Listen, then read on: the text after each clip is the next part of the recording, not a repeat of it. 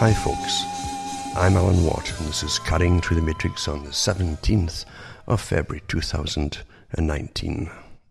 For those who listen a lot to my talks, and for those too who come in for the first time, there's always younger folk listening for the first time as word goes round and round, and these days of incredible censorship, because we are incredibly censored in this day and age. It depends who you are, of course. And some pretend that they are, and other ones really are, and can't even tell you because you can't get the word out. It's pretty bad because we're in a big training exercise, and it's a big world agenda to train everybody to say the right things and never the wrong things, which are your own thoughts, basically. Never ever say what you really perceive in your own lives, because it will generally contradict what you're being indoctrinated with at the time. And eventually you will not be able to use any electronic communications media at all. Never mind even your banking and things like that electronically if you're deemed bad, you see. And that was planned a long time ago, an awful long time ago. Back in the 40s and 50s, some of the top players that helped promote and plan the culture industry for the whole planet to bring us all under one system talked about this quite openly of how you'd be controlled from birth to death, basically.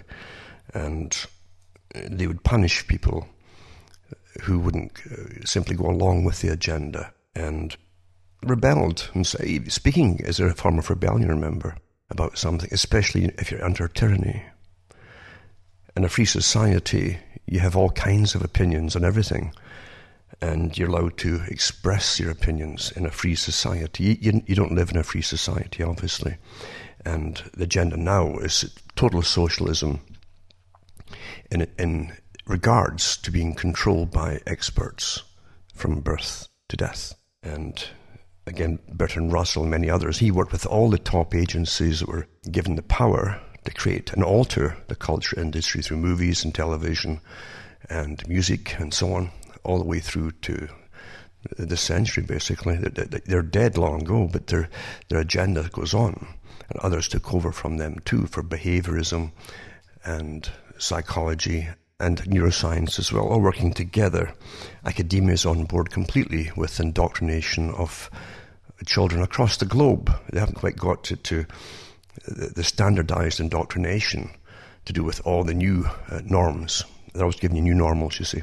And you have to adapt, or you're going to be heavily punished and censored in many ways until you comply. That's the real tyranny that you're under today.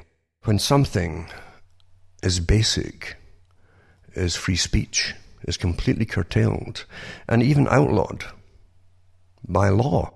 So you're punished by law for having opinion that's contrary to whatever is being pushed from the top. And don't ever believe that everything's coming from the bottom. That's nonsense.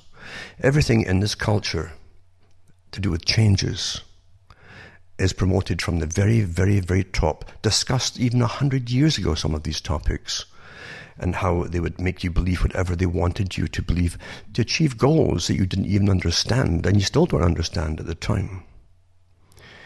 When you will deny basic normalities, which are self-evident, when you're taught to deny that, and or if you don't go against what you're being taught, because what you're being taught is not self-evident, obviously, then you're in deep trouble.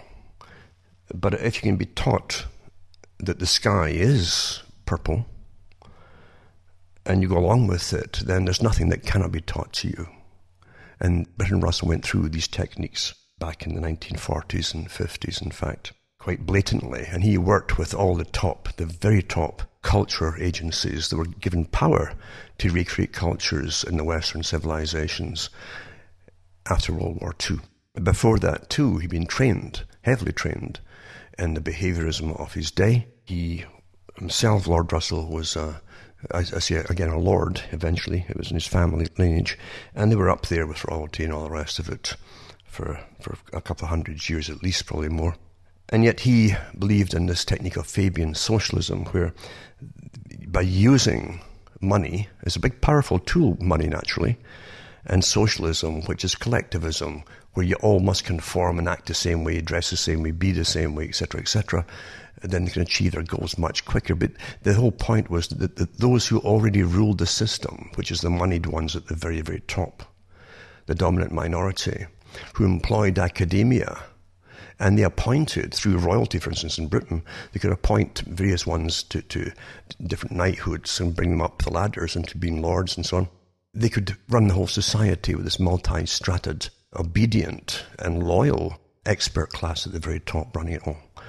And once you have socialism, then you have this standardized education system, a very big important part of UNESCO from the United Nations.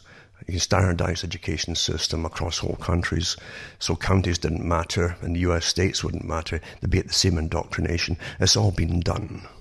All been done.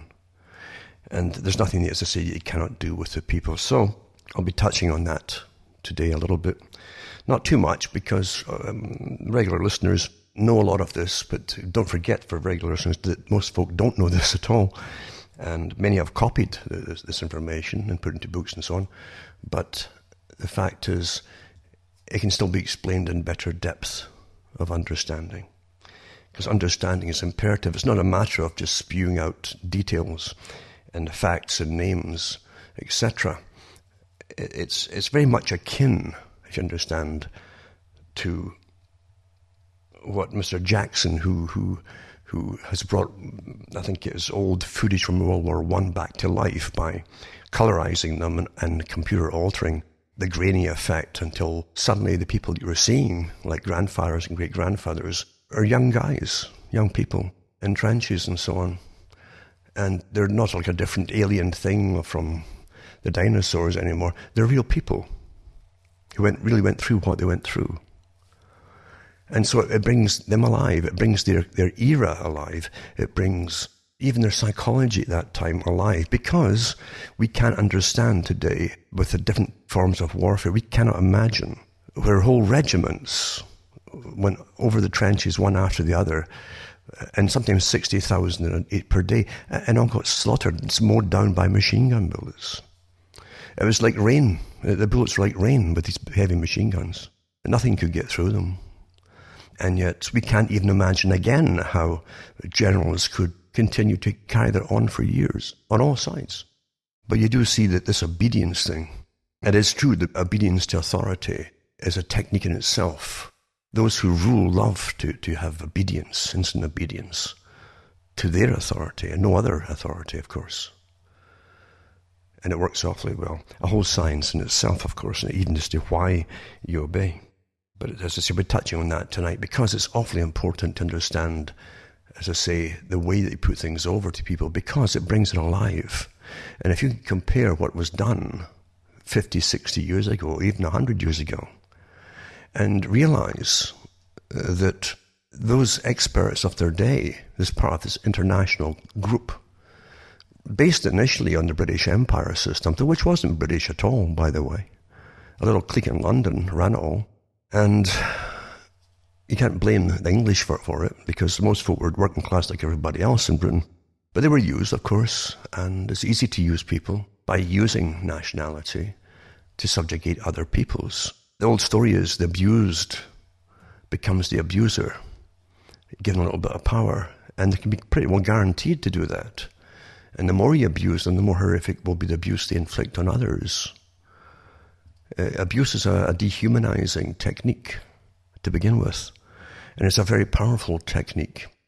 So the British Empire was an expert, really, in using orphans, people who'd broken the law as young as 12, 13, 14 years of age, put into jails, by the way. There was no difference at that time for working class people to do with the jails, the kind of jails were put into, or adults versus juvenile, etc. They were all put in the same places. I think the Daily Mail had a good series at one time to do with photographs of young people from the late 1800s who were picked up in rags, children. Some for stealing a handkerchief. You see a young guy there at the age of 11 who stole a pair of trousers, probably from a washing line or something, because his own ones were ripped up. Yeah, he was on the streets living, and that was Britain, Great Britain. Remember the word Great Britain, when you see these kind of photographs and realize this white privilege stuff is a whole weaponized technique of the same rulers using it against the descendants of those who've survived all these horrors down through the ages. Don't forget that. And for those who want to do the hating, believe you me, you'll be used in turn as well by the same people. Everyone gets used here because the whole world has to be depopulated. And once you have done what they want you to do and you've been useful to them, then they eliminate you as well. And you'll find that Julian Huxley was very specific about that in his speeches. But that's a different thing again. So remember too, you can buy the books and discs at cuttingthroughthematrix.com. You can get the discs too, going back many, many years of the talks I've given, many thousands of them, and the good quality discs. And that helps me to tick along because I don't demand money off anybody, and I don't sell you all kinds of gimmicks or whatever it happens to be to make money. I just still count on the few who occasionally will send something this way. And I don't live high in a hog at all, believe you me. And I don't have a staff to do everything for me either. I do everything myself. And this last week, for instance, I've been battling the elements, really big time, with snow dumps of 2 to 2.5 feet sometimes. That's without the drifts. The drifts go up to about 5 feet at times. And I've had about 3 this week alone, and there's more to come in about 3 days' time, I think it is. And between that, at night time, I'm getting maybe minus 30 on the centigrade scale, quite often actually. And right now it's minus 27 or so on the centigrade, minus 27 that is. And on the Fahrenheit it's about minus 20. The way it works out to be, in a way, that's really how it averages. But it's always way below the zero on both scales. And during the days, this is one of the coldest winters I've seen yet here. And my winter started in September with the snowfalls, and the snow stayed, didn't disappear. So since September to the present, I've had stacks and stacks of snow. Lots of folks, I've had several troubles with their roofs caving in. I've had a horror show here trying to save mine. And never mind the digging and digging your way out all the time. It's like a full-time job now. The winters are extending longer and longer with heavier winters because obviously under global warming, it means that the opposite is true, you see. At least for me and for a good part of this hemisphere. Mind you, too, we also go through these natural phases down through time. Weather has never been static, like forever and ever. You've always had sometimes a century or two of cooling, a century or two of warming. And even between those ones, you can get ups and downs. Like during World War II, you'll find people at the time who were children who remember that the tar in the roads were melting in Britain, for instance, with the hottest summers they'd ever experienced. And then we went back down to the freezing by the 60s, and that's when the boys that became ECDC left Scotland and went over to Australia, because in one of the worst winters they'd had then at that time. So that's normal, you see. If you think you're in a clockwork universe where it's always the same, there's nothing further from the truth. Nothing further from the truth. But of course it's used, this whole thing of weather, for different purposes too. And the spraying has been quite open, actually, since about 1998 to do, and that there's their talks on their geoengineering, if they were ever to do it, sort of thing. Then they admitted they are doing it, but it's only testing it. And this is from university talks and so on. It's quite open. They've been doing it for a long time, quite extensively across the planet. And with that happening, naturally you alter weather, and that is the intention of geoengineering. And then they'll blame the public for causing global warming or climate change or whatever it happens to be. What nonsense, eh? As I've said before, we've had so many ice ages with obvious warming of and the disappearance of the glaciers in between to bring it back to the next ice age. It goes back and forth, back and forth, back and forth, long before humans apparently were even on the planet. But reality doesn't matter once again, eh? Facts don't matter when you've got big agendas at work.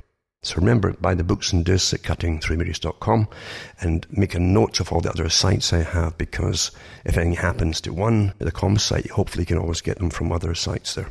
And they're all my sites are listed there. They're all Cutting Through the Matrix. And there's also Alan Watts Sentient Sentinel.eu. Anything happening, hopefully you'll get it elsewhere. You'll see the ones listed on the com site anyway. Make a note of them all. Because you never know. Things are really closing in. Now, the weather, eh? But there's no point reiterating the talks that were given 20-odd years ago to do with geoengineering, or the Club of Rome even, for that matter, that really was given the task of finding some kind of crisis they could blame humanity for, so that the authorities could step in across the planet with a uniform system of controlling human population, number one, which would then control, obviously, human consumption of all things, not just food, but all produce. And they could bring down the population by increasing the prices of energy, especially, because energy is awfully good for human life and existence, including heat. So if all these things could be done, then population would drop, diseases would come back again, and you could really bring new commissars forward in a collectivist type system, even force folk to live all together in big, long sort of buildings, like some of the American Indians did, especially in Canada. We had some on the West Coast like that.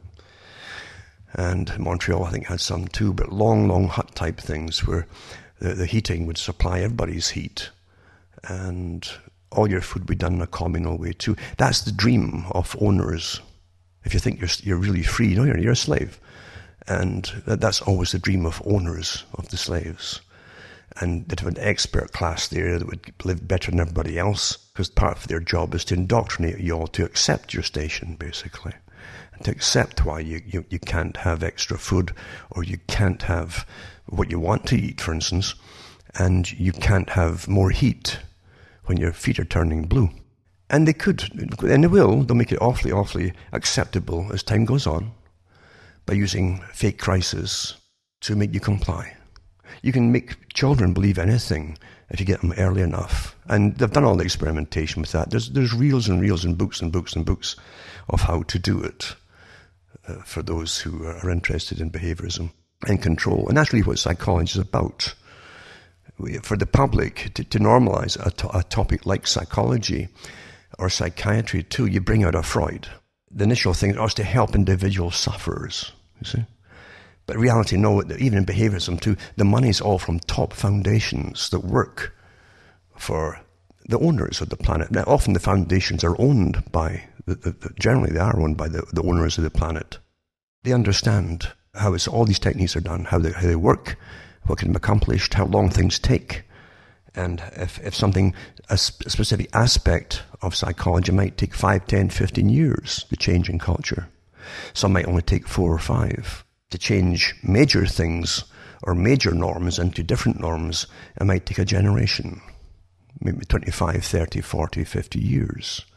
And they constantly do polls to see what age groups are accepting the new norms more quickly than others. So that they're pretty precise. They know exactly how long it's going to take by their constant polling and checking off the same topics year after year after year. They also do polls to find out how they can alter the minds of those who still have their own think, or wrong think, as I like to call it, as George Orwell went on about it in his 1984 novel, which showed you a tyrannical system. We're pretty well living through it, as I've said before, but folk have no idea to what extent it is, because it's a pretty painless prison camp at the moment. You can get by if you're hooked on the internet or on cell phones and gadgetries and so on. Lots of cheap entertainment. You're allowed to have as much sex as you want if you can find it. And they give you all kinds of substitutes for sex now too, you see. All the old norms are being crashed, and they give you all kinds of new things to do. And they promote them too. They promote all these new things. No matter how bizarre it would seem to someone who's old-fashioned, say, a bit older, in other words, they make it all acceptable. Now you have to remember too that the Council on Foreign Relations, which is simply a branch of the Royal Institute for International Affairs, has branches across the whole planet, running every country pretty well. And every member accepts the fact that they must have world government. And the US was picked after World War II, really, to become the spearhead for world government, using financial clout by using the World Bank, which also was a private group belonging to the Royal Institute for International Affairs, as is the IMF too, and the Bank for International Settlements. These are not public institutions, although they'll accept public money from governments, handing it to them. That's your tax money. So you're living in a system run by a private group, really, with many branches, specialised branches, but it's the same group. And it took over from the UK or Britain. But London, the City of London, the financial institutions still have a big part to play in it, of course. But one of the major think tanks, and don't forget the CFR is itself a think tank, supposedly, that advises nations across the world. They're not voted in by anybody or even given a vote to vote in by the public. They just simply are there. They're grafted onto it. And we accept that because most folk are oblivious that that's what these leaders all are. All the leaders are. All the party leaders are. It doesn't matter what party it is. And I've mentioned so many times before that the whole idea was to get away from politics to understand things. You must do that. And I've watched a whole massive movement in the US that was the last really free system of discussion where you could say things and get a lot of this stuff out into the limelight for the first time. And unfortunately, everything's been subverted and destroyed until they brought you right back into politics again, very, very cleverly. That's what counterintelligence does. But you're right back into the con game of politics and parties. The same agenda will go on regardless of who's at the top. And politicians at the top are just there to have tomatoes thrown at them, basically. That's an analogy, at least. It's a punch and judy show, you might say. The public can vent their anger by saying, well, that's it, we're going to vote somebody else in next time. And that's what you do. Who promises this? But the same agenda continues. It has your whole life and before you were born. It's an agenda. Anyway, the Club of Rome has all the top members and they'll belong to it. And people who are on the board of it, in fact. You'll find that even Jimmy Carter is a high member of it too. And many well-known names if you look into the membership of it. They were given the task, as I say, to find something that they could use to dominate the public. It's interesting that talks I gave many, many years ago, 20-odd years ago, are now in different books, as though they came out for the first time. But I never mention you at all. And that's another part of the age we live in, isn't it? But anyway, they looked at all angles, even UFOs. Would that work? But with the massive rush of UFOs or alien invasions, different politicians gave talks about it. If only Ronald Reagan gave a lot of little openings in his speeches about if only we were invaded by an outside force from outer space, we'd all have to come together to work together to fight the alien. That was a common theme back then too. And when Canada's Prime Minister talked about it for years, but the 50s and 60s. This is what we have, of course. It didn't work out. And again, it did plenty of polls to see, and lots of sci-fi movies to really get the mood just right, you see. It didn't quite pan out. They knew there'd be enough skepticism that they just couldn't really pull it off to give up national sovereignty and allow experts except to rule the world, etc. And they didn't have all the scientific techniques to fake it all at the time. So they came up with the environment. That would do instead. And they said, in searching for a new enemy to unite us. Now, this is for the people who rule the world, this think tank. It says, we came up with the idea that pollution, the threat of global warming, water shortages, famine, and the like would fit the bill. All these dangers are caused by human intervention. The real enemy, then, is humanity itself. They said that would fit the bill, actually. What they would bring in then is a socialistic planning system to save the environment and blame us all for it. And the general population would never catch on to the fact they're going to get taxed into the ground. All your spending money is to go into taxation and to pay for vital resources and energy for just to survive. And even that wouldn't be enough eventually. It's quite interesting how they plan all through time limits and so on. And Bertrand Russell, that I've mentioned before so many times again, is a big part of all of this, very big part. And he said in one of his books, he says, I do not pretend that birth control is the only way in which population can be kept from increasing. War, as I remarked a moment ago, has hitherto been disappointing in this respect, but perhaps bacteriological war may prove more effective. If a black death could be spread throughout the world once in every generation, survivors could procreate freely without making the world too full. A scientific world society cannot be stable unless there is world government. It will be necessary to find ways of preventing an increase in world population. If this is to be done otherwise than by wars, pestilences, and famines, it will demand a powerful international authority. This authority should deal out the world's food to the various nations in proportion to their population at the time of the establishments of the authority. If any nation subsequently increased its population, it should not on that account receive any more food. The motive for not increasing population would therefore be very compelling. Understand how it's done? What he doesn't mention here too, although he does mention it elsewhere in the book, is that by the use of injection and injunction, they could literally reduce the population of the world. And also talk about tampering with food, altering the food and altering water, etc., etc. He goes into all these different things. He wasn't the only one. I mean, he came out of many think. He worked with many think tanks full time. And all these things, all the unthinkable things, were discussed quite openly and freely, and even enthusiastically by these characters. Another thing which these international groups, it's really one group, as I say, with the same techniques and the same agenda and same plans. And in every country, for instance, they give you at least one major, well-known environmentalist from maybe the 50s, 1950s onwards. In Britain, they had David Attenborough. Again, they give you all these wonderful wildlife shows and so on. But the whole point is to show, oh, it's all terrible. There's too many humans on the planet, too many humans. But you're brought up looking at them with little furry animals and think how cute and nice they are. So you tend to dismiss the rather, although it's sinking into your subconscious, there's too many of you. But that's how it's done. They've got to start you off for the young children to watch and say, oh, that's nice, look at all these cute little animals. And you have, every country's got them, as I say. Canada's got one too, it's a geneticist. And who give you all that, again, nice for little animals and different things too. But being a geneticist, they're into eugenics, human eugenics. And eugenics is all to do with superior, middle, and inferior people and the right of the superior to survive. And the rest must eventually just die off, or as Russell would have it, be eliminated. And then you also have Jacques Cousteau. Everybody knew Jacques Cousteau. They'd all watched his shows with the deep sea and so on. And he'd go underwater with his family and show you the various life, etc., and into jungles up the Amazon and in the boat and all that kind of thing. And you start to, well, a decent fella too, but incredibly well funded. And if you check where all the funding comes from, it's always the same sources. And Jacques Cousteau, what did he say, 1991?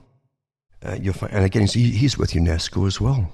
The same UNESCO as Julian Huxley, who was quite open about depopulation. He said, what should we do to eliminate suffering and disease?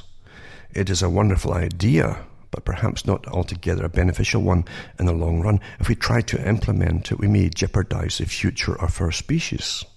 It's terrible to have to say this. World population must be stabilized.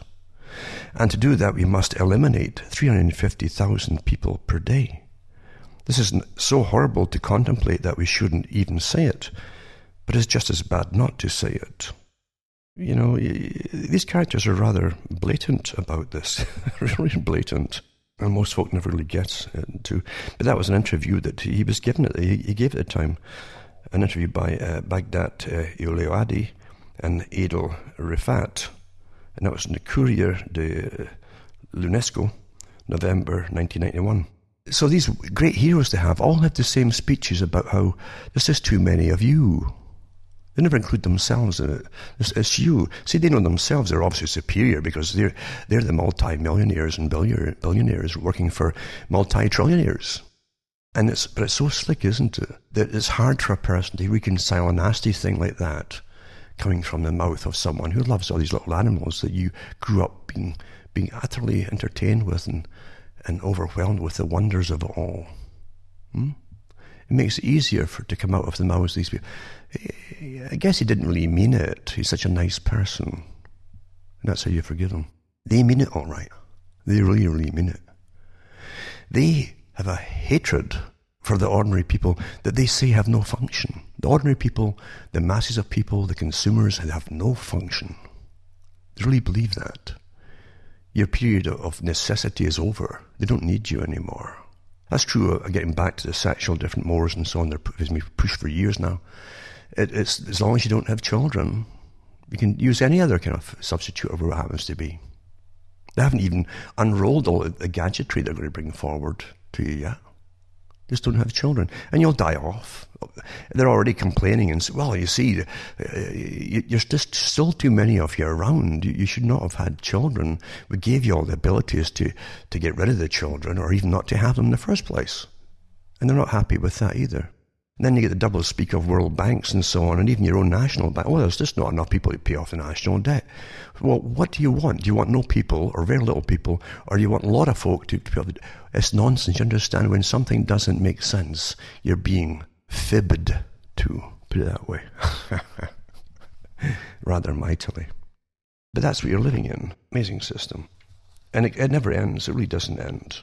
And you also find, too, that Gorbachev, I mentioned Gorbachev, too. I gave the talks at the time, years ago, when Mikhail Gorbachev, when he came over to run his foundation, that was already set up for him in the US. In the Presidia, a military base, ex-military base in the US, he was given the whole thing to run his green organization, you see. Isn't that weird? A guy who was the head of at the time, the communist Soviet Union.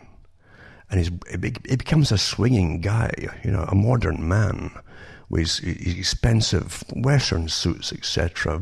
Completely different from the old characters who would stand up there with scars on their necks and get blasted by the winds outside the Kremlin giving speeches. And that's what they presented to the world. To run and he had the documentaries out there on his socialism was anything but dead. It was just simply moving worldwide now, because socialism is a technique run by the top capitalists, by the way. It's easier to have you all in a collectivist system doing what you're told, being indoctrinated with every technique possible to obey and do what you're told and alter all kinds of your culture and thoughts, beliefs and everything else. It's much easier for those that control. It's a bureaucrat's dream. And he laid it on the line about what the whole agenda was. He also talked about the global government. That was always the goal. He's a top Soviet person who was still a socialist, at least at the very least a socialist, put it that way. Remember, communism was socialism in a hurry, according to some of the leaders of the Soviet Union, speeches he gave as a joke about the West. You find that Gorbachev was rather open about it too, and he did say that they'd have to create a religion, a form of earth worship. He said, this is after saying in his own book that he was an atheist. But he said that this would be a new earth worship. All the children would be taught this earth worship. He's talking about sustainability and with the climate change and ecology, all that kind of stuff, all combined. You see, this didn't happen by itself. It wasn't an invention of Gorbachev's either.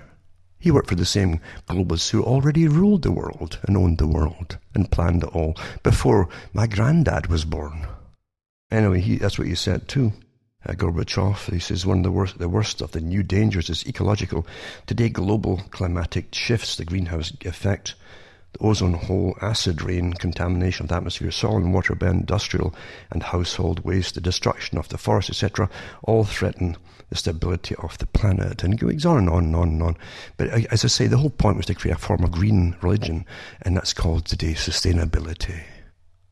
It's eugenics, folks. Too many of you. And so all the taxes and stuff is getting hammered on you now. Well, it's all your fault. You're destroying the whole planet. Look at the weather, for goodness. As you get spray and they have geoengineering meetings about it. It's that would fit the bill, right? The Club of Rome. That would do it. And you find it's really amazing to me to read it all over again, because I've done it so many times in the past. Canada too had Maurice Strong, and I give talks on him with the Baca Grande Ranch, they called it.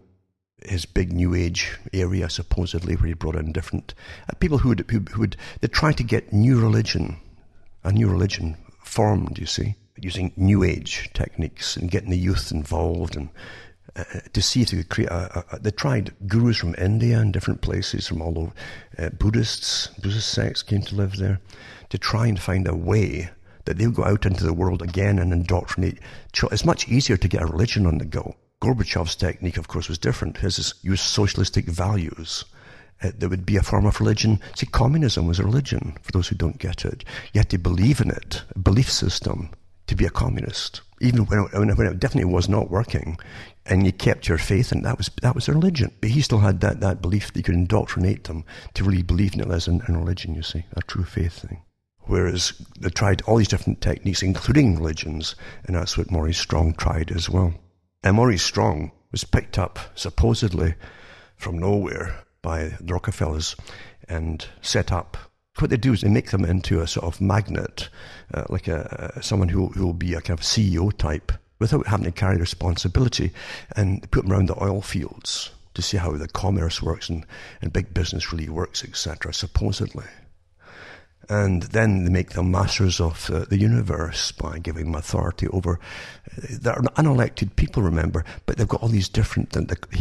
Maurice Strong, all the environmental things that are implemented and signed by your governments were all drafted up by Maurice Strong and the Rockefellers. For folk who don't know that, with the Rio Summit and so on, and the Biodiversity Treaty, where Maurice Strong said to someone at the meeting, well, there's no rights for humans anywhere in this, trees and animals and trees. And Strong turned around and said to him, by the time we were finished, you'll wish you had the same rights as a tree. Well, no one elected Maurice Strong, who worked at the United Nations and went into all these plum jobs all over. He was treated like royalty everywhere. He got red carpet treatment. He was a governor general or a lieutenant governor. That's the kind of like the role that he had. He literally got red carpets unrolled for him. He had that in Russia when he visited there. Royal treatment. But no one elected this guy, who affected all our lives. But he was a big technocrat. They're the implementers of things, given full authority from the owners of the planet, obviously.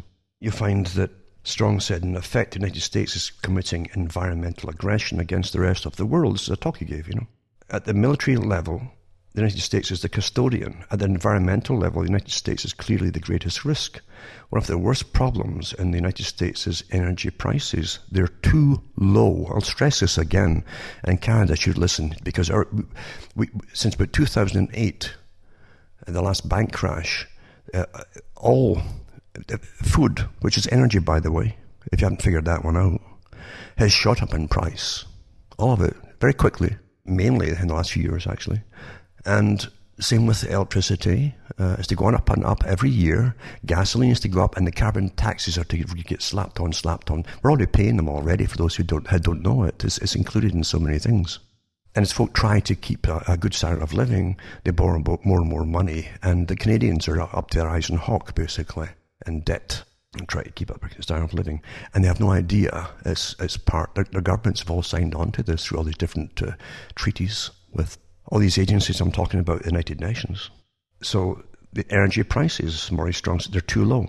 It's clear that current lifestyles and consumption patterns of the affluent middle class, involving high meat intake, ring a bell anywhere, all the articles in the paper recently again, consumption and large amounts of frozen and convenience foods, ownership of motor vehicles, numerous electric household appliances, home and workplace air conditioning, expansive suburban housing are not sustainable.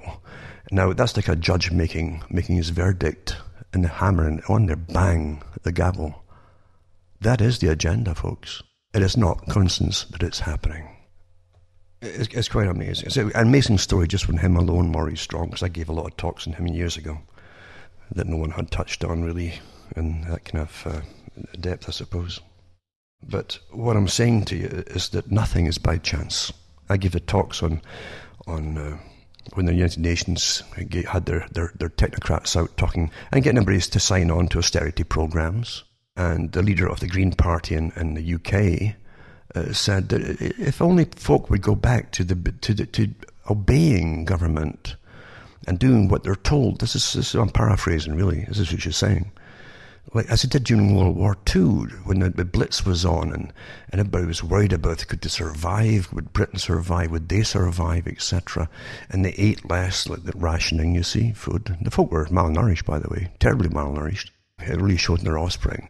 Anyway, she was lamenting the fact they didn't have that kind of thing so she hoped for a crisis thing, so we'd all pull together and just do what we're told, eat less, do what we're told by the government and agencies and authorities, and be very obedient.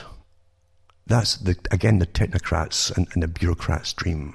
It really, really is, folks. And in this day and age, where, I'll give you an example. If you say something with all the facts at your disposal, and you're being listened to by people, that's noticed immediately. Nothing is not noticed in this system that we live in. And out of the blue will come characters that will be elevated way, way above you financially. And they'll say amazing things, and they'll put and they'll use the same kind of talks you're given, and often borrow your stuff heavily. Then they'll bring in aliens or something else, or some strange thing which ridicules what they're saying. That intention is to ridicule the person that's just giving the facts out without all the bizarre stuff. That's called counterintelligence. That's how you ridicule somebody. They'll also use people, and Carroll Quigley admitted this in his own books and interviews. He said that Quigley was part of a team of professors that often pull out when anybody came out and talked about this globalist international order that was bringing in the system that he talked about quite freely. He was part of it too. He believed that ordinary people didn't have the right to decide for themselves what they wanted to do. He really did believe that in the class system, that there were superiors and inferiors, and then the superiors had the right to dominate and rule the lives of others. He really believed that. That's why he's picked for the State Department for teaching them and so on like that. And he also believed in the role of the Milner Group in the history of the CFR. That really was an invisible government. He admitted that. He worked for it, and he was all for it. But in a talk he gave, a little talk, he said that, I have to admit, I think he was pulled out to try and ridicule someone who had facts about world government and this global order that was coming into view. And I think it might have been the book called None Dare Call It Conspiracy by Gary Allen. He says on this talk, it was in televised apparently, he said I couldn't ridicule him because the man had all his facts there. And it was the first time that Quigley had realized that he couldn't defeat a person with all the facts, who didn't go off into bizarro land and just presented fact after fact after fact. So he admitted that if you are genuine, they will bring a stack of people against you. And top names, top professors, you name it, whatever it happens to be. Or they'll invent them and bring them on the spot right out. Well rehearsed, well doctored for their talk. And try to ridicule you. That's how things really are, folks. And they also give you leaders for you to follow, who will say the right things, heavily finance them, knowing that most folk they'll follow the wealthy. Well, they must be good because they're wealthy. It's a very simple thing. It's like advertising and marketing. They'll tell you. If your product isn't moving, up the price. Up the price. Make it more expensive. And people will buy it then thinking it must be good because it's expensive. Same kind of thing. That's why they follow leaders too. And some of the leaders will have instant books across the planet. That's a fortune at work. Just marketing the books and getting the sales through all the different stores and chains and so on. So don't be silly and think that everyone out there is genuine. Whatever you do, please, because nothing is further from the truth. To tie this in with what I'm talking about here, let's just look at this, for instance, a few articles here. One is about everything you need to know about global order is wrong. And if Western elites understood how the post-war liberal system was created, they'd think twice about asking for its renewal. This goes in to the system that was brought in, but the same clique who gave you basically the World Bank and so on long before that, who ruled the money system across the world, how they brought in, after World War II, at the end of it all, the different bailout systems to help refinance the West to build itself up again. And the Bretton Woods Agreement too, and so on. But it's an interesting spin on things. A lot of us missed out of it too, unfortunately. But it gives you a basic condensed idea. And it goes into the World Economic Forum as well. Now, the World Economic Forum should have no say in your lives, folks, because you didn't elect them. And when gangs of the richest folk on the planet get together to create policy, then you better realize that they either are a government and you're going to go along with them, or they're not a government and you better do something about it. Because you're being trained to accept that somehow it is some form of government. And if you want that, fine. That's your decisions. It's not mine. And again, too, back to the weather and so on, it doesn't matter about reality. It doesn't matter, too, that since the USSR, as it was called, collapsed its Soviet-type system, and I read it at the time, too, many hundreds of weather stations where they collect all this data in the whole Soviet Union, a lot of countries involved, and cold climates, they closed down all these stacks and stacks, hundreds and hundreds and hundreds of these stations. They're not even brought in to the old weather standards now. They don't put that in to the global temperature statistics anymore. And there's a whole massive chunk disappeared.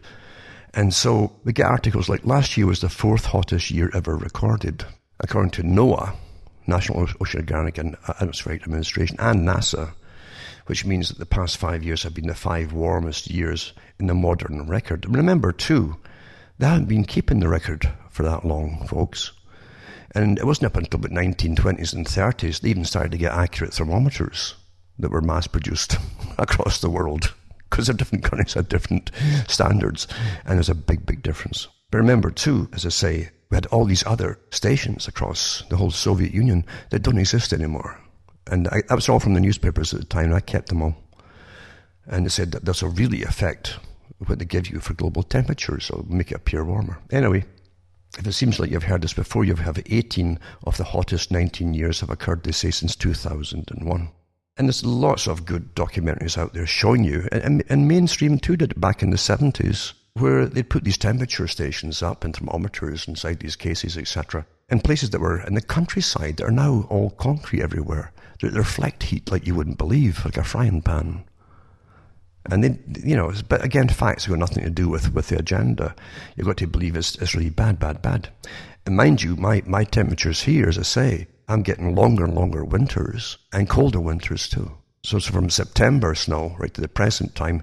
I think it's snow all next week, I think, or at least maybe starting Wednesday. I'll probably get snow up into March, maybe even April. So it's getting longer and longer. And so with it, the cost of energy, as I say, for most folk for heating, of all different methods that they use, you can see what's going to happen. Eh? Unsustainable. You can't manage it anymore.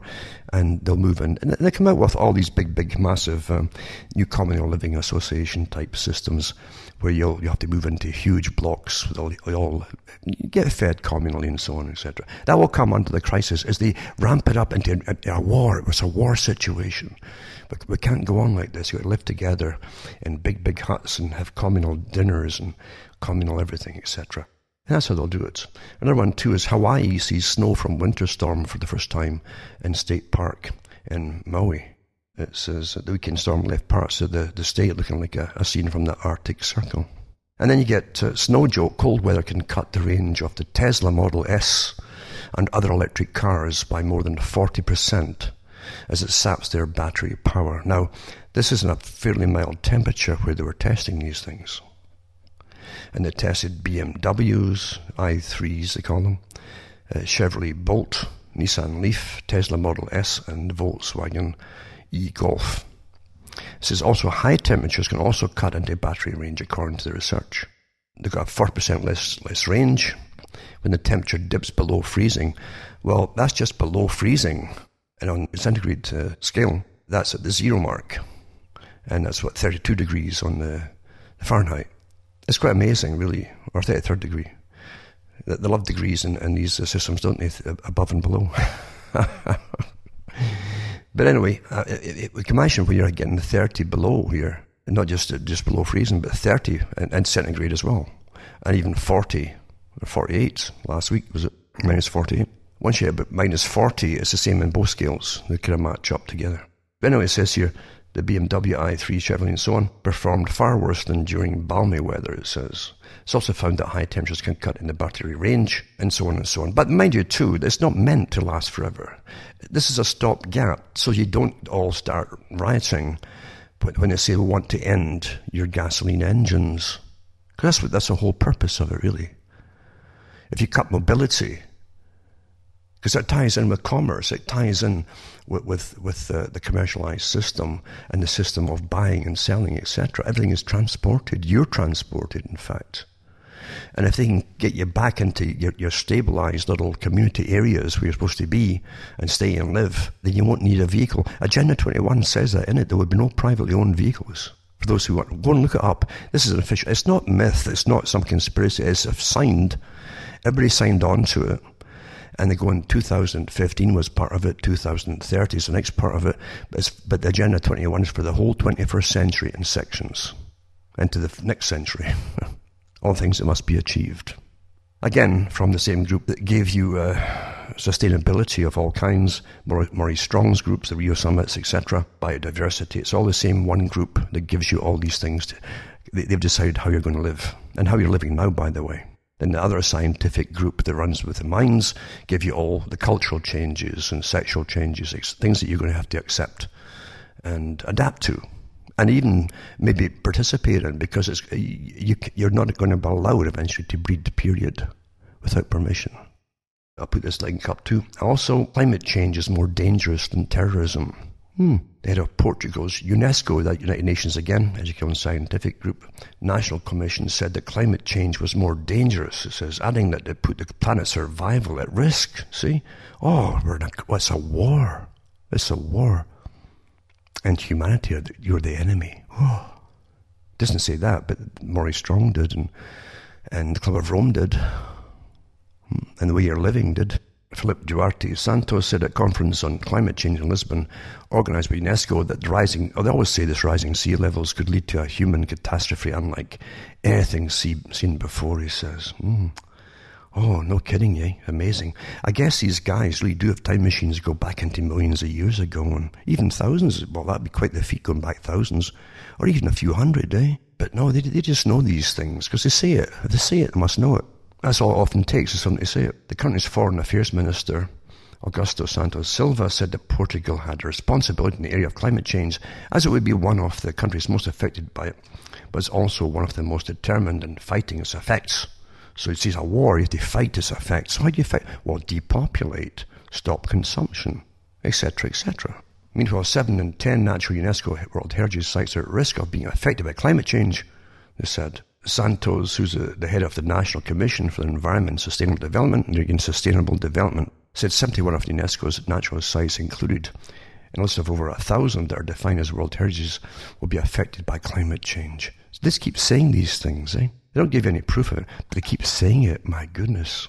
Well, would they lie to you, for goodness sakes? They're professional people. Australian court, I'm going to laugh. Australia really, it's easier to push the avant-garde systems in Australia. Australia, it's got some things in common with the US. The US doesn't realize it, but it's people from the Soviet system know it. They can see it. The US has simply continued in a more scientific method the revolutionary spirit and the revolutionary cause that was behind even Marxism. They keep pushing it and pushing it and pushing it and pushing it. It's Trotskyist. I mean, it's perpetual war against all normalities. And any normality that's made a new norm for maybe 50 years or even 20 years, even 10 years, will then get smashed and must evolve into another new norm. You see, that's Marxism with a dialectic at work. Nothing must stay the same for any length of time. And Australia has got a lot in common with that too, because it's really far left. And under the guise, this is the trick of it, under the guise of far left, we the people, the same world agenda can get pushed much easier when folk think it's somehow their system. So they reject a new coal mine because of climate change, even though they have great scrubbers and coal and everything else now, and for chimneys, and you don't even see smoke anymore. But again, fact's got nothing to do with it. It's so comical in a sense, because China is building stacks of brand new coal mines all the time. And they're even importing coal. And they're even importing coal, I believe, from Australia as well. I remember United Nations Intergovernmental Panel on Climate Change, the IPCC, and there's a guy there, I don't know if it's the same guy now, who was the head of it, appointed the head of it. He's always getting in trouble for different things too. Again, he was offered sustainability and yada, yada, yada. He put money they was earning into private investments for brand new coal mines in India, as he's telling the rest of the world to cut back and stop eating yourselves. It's really amazing, isn't it? See, facts have nothing to do with it. Reality's nothing to do with what you're hearing. It's a cover for a war agenda against all of you. Most folk will never figure it. Most folk will think, well, they'd never do that to you. Even when top members of this global organization say it on television, I heard them say it, they can't really mean it. And Germany closed all 84 of its coal-fired power plants and will rely primarily on renewable energy. Well, that's doomed in that case. They will definitely, they're obsessive avant-garde. That's the Maurice Strong agenda. That's the Gorbachev agenda. And because high energy and all the rest of it, you won't supply your needs. And when you get a really cold snap coming in the winter time, well, God help you all. Folk will die. And they want to, like Bertrand Russell says too, I think only could have black deaths and black plagues, every few years and kill off the population or the weak or the elderly or whatever. Euthanasia is a big part of it, remember? Euthanasia is killing people from children all the way up, folks, to the elderly. And if you get the Bernard Shaw type, they'll be killing you as adults as well because they just don't need you anymore. I'm not kidding you. This is what you don't understand the fantasy they bring you up in to believe in, because you're natural humans, right? And compared to how they think amongst themselves as a their natural class system, they're very open about it amongst themselves. The Wyoming Valley Sanitary Authority stormwater fee sparks controversy. Water tax, all the things you need, right? And carbon taxes, there you go. So the higher bill came in the form of a new fee that caught some homeowners and business owners off guard. The fee results from a mandate by the U.S. Environmental Protection Agency. So here you have this agency is appointed, right, making its laws now. And you won't hear the government screaming and say no, and they'll allow it to happen. The federal government demands that as part of cleaning up the Chesapeake Bay in Maryland, people in our area have to pay for ways to reduce pollution in the Susquehanna River, which flows into Chesapeake Bay. So there's now a fee. It's 85,000 homes, businesses, and empty lots of stormwater runoff fee. The fee is earmarked for programs to reduce pollution. That's the con with it all.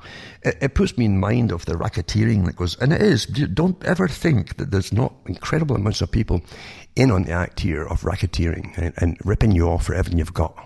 At least in the US, they have incidents that have happened before, like they're turning veterans from World War II, for instance, who had shootouts when they got home and found that organized gangs had become the sheriffs and the politicians in their areas, he said, like Athens in Tennessee. These sheriffs were literally grabbing the polling boxes at the end and running off with them to fake all the results to get their own folk in. Complete and well-organized crime. And the veterans, the military veterans, they got the keys to one of the armories here, and they did get all the weapons, and they blew up where these guys were holed up and got them all. Got all these guys out. These racketeering sheriffs had deputized about 200 gangsters, basically, to be deputies for them. And they were making a killing, just arresting people under fake charges, and the judges were involved, obviously. Everybody's getting a cut off the fines and all that. They would grab folk off trains and everything. Just pulling into the station to arrest them for things and just to get money off them. Incredible racketeering. So don't ever think that you're living in some kind of Disneyland where everybody's wonderful. That the psychopaths out there can smell a way to get into any possible hairline crack in your wallet to get money off you. And when it's organized to the very, very top, because the whole system's corrupt, obviously. Come on here. Come on, folks. It's going to get a lot worse when the agenda is to get everything off you so that you literally won't have money. You'll be you'll be looking for handouts from a government agency, and the government agency will be demanding that you behave and talk and etc. in a certain way and live in a certain standard as well, much below what you might want yourself in a natural system. It says it's hilarious to think that we're going to be charged because rain hits our property, said Kathy Diamond of Wyoming. We can't stop where the rainwater wants to go. There you go. That's only a little bit, but you start tacking these things onto everything you buy, which is your real carbon taxes and energy taxes. How much did it cost to make even the wrapper for that chocolate bar? And then you got this new priesthood that sits there. They're not deciding how many angels dance the end of a pin. They're deciding how much carbon, they're just by smelling it probably, with their sacred scientific noses, how much carbon it took to make that wrapper so they can really screw you and get the cash off you and make you suffer. And everything you buy is going to have this stuff on it. And again, rain tax like to become reality in New Jersey. I'll put that one up too. And where carbon is taxed, this page reports on carbon taxes that have been enacted or proposed around the world, including the UK, Ireland, Australia, Chile, Sweden, other nations, including Finland, Great Britain, and New Zealand. And Canada has its own page. This is where we summarize its plan to adopt a nationwide carbon price in 2018 and also report in detail on British Columbia's carbon tax. The Western Hemisphere's, if not the world's, most comprehensive and transparent carbon tax. And it's all parts of the briefs from the Paris Climate Pledge Tracker. Something that you don't vote in. You don't vote either for these self-confessed NGO groups that say we're environmentalists. Well, we all live in the environment, folks, so that no one is above you. It's all a con to bring you into utter austerity, which will bring in disease when you can't eat properly, folks, or heat yourself. And when you ration medicine, and that is coming too. They're already doing it in some countries. In Canada, they can offer you euthanasia pill rather than treat you, if they think it's economically, you got to think of this. Don't ever think you're living in some, again, Disneyland nonsense. You're not. And there's tremendously ruthless people, very successful at the top. That's who gets to the top, are ruthless people. Just like bailiffs that have no problem going to folk and kicking folks out their homes because they owe money on something, and watching them on the street with a heap of their belongings. Bailiffs have no problem. You can hire psychopaths. They're a dime a dozen out there in every country. You also have lots of other taxes as well for all the other free things they're supposedly bringing in. Nothing's free. Everything costs you. Government doesn't give out cash to no, government takes your money and puts it across the planet. Government doesn't create anything except misery and con games. Other articles too I want to just tack in too is how ring and recognition, R-E-K for recognition, the way it's spelled here, set the stage for consumer general mass surveillance. I'll put this in. Every home in the street, neighborhood, or in town had a ring surveillance system. Then individual cameras taken together could construct an extremely ultimate picture of daily public life. They've got total facial recognition across, they put in they've got stacks of them in most of the countries already.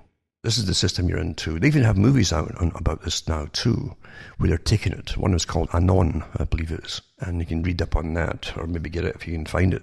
That shows you where they're taking you. You're always pre-programmed in advance for all this stuff. And don't forget, China has those glasses. They had advertised glasses that the police wear now in train stations. And all as the faces come up, the names and the IDs of the people instantly pop up on the glasses that they're wearing. They see them, who they are. IBM builds a more diverse million-face data set to help reduce bias in artificial intelligence. Quite a good article too. Multi-layered problem, and so on and so on. And facial recognition is being relied on for everything from unlocking your phone to your front door. It's being used to estimate your mood or likelihood to commit criminal acts. That's pre-crime, basically. Like Minority Report, the movie. We may as well admit many of these applications are bunk, but even the good ones often fail. Simple tests like working adequately with people of certain skin tones or ages, so they're trying to improve all of that as well. 2 is diversity in faces data set. It's a large and diverse data set that seeks to advance the study of fairness and accuracy in facial recognition technology. Fairness? How can computers they're not human, how can you be fair in anything? The first of its kind available to the global research community, DIF provides a data set of annotations of 1 million human facial images. What a horror show. It's pretty well here, but going to get worse. And you'll be looked upon suspicion if you even voice what I've just said. Also, Uncle Sam wants your DNA, the FBI's diabolical plan to create a nation of suspects. And how they're into all of this kind of thing too, to get your DNA database. And of course, you know that too from the different free apps that you use. You know, the very popular ones that ask about your DNA. Let's find your family history for you. It's all for you, isn't it? You know something, you can't help people that fall for everything. You can't help them. You really can't. Well, it's free. Nothing is free. It says, anyway, Uncle Sam wants your DNA. The New York Times reported that the science fiction future in which police can swiftly identify robbers and murderers from discarded soda cans and cigarette butts has arrived. In 2017, President Donald Trump signed into law the Rapid DNA Act, which starting this year will enable approved police booking stations in several states to connect their rapid DNA machines to CODIS, the National DNA Database. And genetic fingerprinting is set to become as routine as the old-fashioned kind, it says. Now, it's true, Trump, for folk who don't listen, he did say before he got in that he was going to massively expand the surveillance systems and technology. Well, he is. The same agenda would continue regardless of what party or person was in. They're all sworn to the same agenda. All the rest of it is just drama and soap operas for you to pass the time and get angry about. One of the best at-home DNA testing companies is secretly sharing your data with the FBI. To test DNA immediately following arrest, President Trump has signed the Rapid DNA Act into law. The courts which have ruled that police can routinely take DNA samples from people who are arrested but not yet convicted of a crime. And local police agencies which are chomping at the bit to acquire this new crime-fighting gadgetry was embarking on a diabolical campaign to create a nation of suspects predicated on a massive national DNA database. So Family Tree DNA, one of the pioneers of the growing market for at-home consumer genetic testing, confirmed a report from BuzzFeed that it has quietly granted the Federal Bureau of Investigation access to its vast trove of nearly 2 million genetic profiles. And it goes on and on and on. And it says here, the move is a significant concern to much more than just privacy-minded Family Tree DNA customers. As Bloomberg notes, one person sharing genetic information, say one family member, right, also exposes those to whom they're closely related. That's how police caught the likely Golden State killer. And here is the stunning statistics. According to the 2018 study, only 2% of the population needs to have done a DNA test for virtually everyone's genetic information to be represented in that data. There you go. What do you think of that then, eh? Also, clicking on terrorist propaganda even once could mean 15 years in prison under new law, and the UN inspector accused government of straying towards thought crime with the law. So anyone who views terrorist propaganda once online can be jailed for up to 15 years under new laws that have sparked human rights concerns. And this is in Britain, I believe. MPs have urged the government to scrap plans to criminalise viewing of information useful to a person committing or preparing an act of terrorism, which goes further than the much-used laws. Now, you know darn well that no matter what they say it's for, they'll expand it to every thought that you have that's not quite politically correct. It says that a United Nations inspector accused the government of straying towards thought crime with a proposal which originally stated that people would have to access propaganda. Now, who's defining what was propaganda, eh? On 3 or more different occasions to commit a terror offence.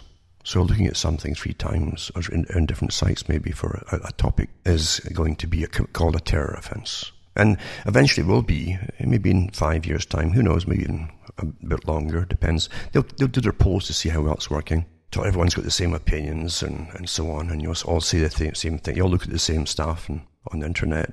They pretty well know how long it'll take to train you all and punish the ones who don't, obviously. The threat's often enough for most folk, a few warnings. Then they'll come to the door and give you a warning. That's all coming.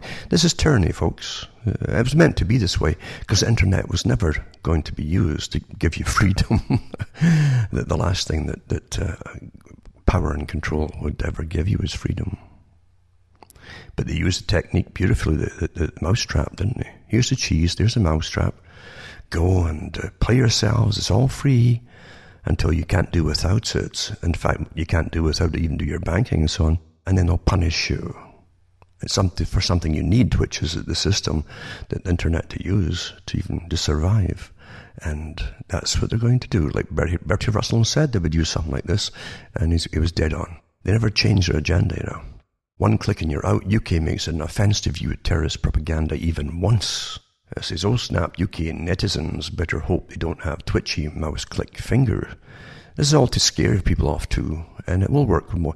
Remember, law and even police are used with the threat of intimidation. They'll intimidate you and coerce you into doing what they want you to do. And if that doesn't work, then force is used. That's what it is. That's how all law is the same way. And so that's the system you're living within, and most folk don't even know it. So anyway, I don't tell folk it's all, abandon hope, all ye who enter here. I'm just telling you that the world is and was designed to become a rather evil place by the experts. I think the only time people had a bit of freedom was probably before the Normans came in, for instance, to Europe and then through Britain. People in rural areas scattered across the planet lived a bit more freer in small tribes. But once money came into being, forget it, folks. That's when money is power over others, you see. And money can then buy different systems. You can buy the food system until you've got nothing left, until you join them and do what you're told. And then you become dependent on that one system and the money system to buy the food that you once grew yourself, you see. Money's always been about power and dominating other people and having them do what you want. You can hire whole armies with money. Again, as I'm way over time, I wasn't even sure what I was going to do this week, because as I say, every day has been a battle here with the global warming and dumping all the snow on me and ice, even ice storms and things like that. For myself, from a very cold in Northern Ontario, Canada, I'm Alan Watt. It's good night. May your gods go with you.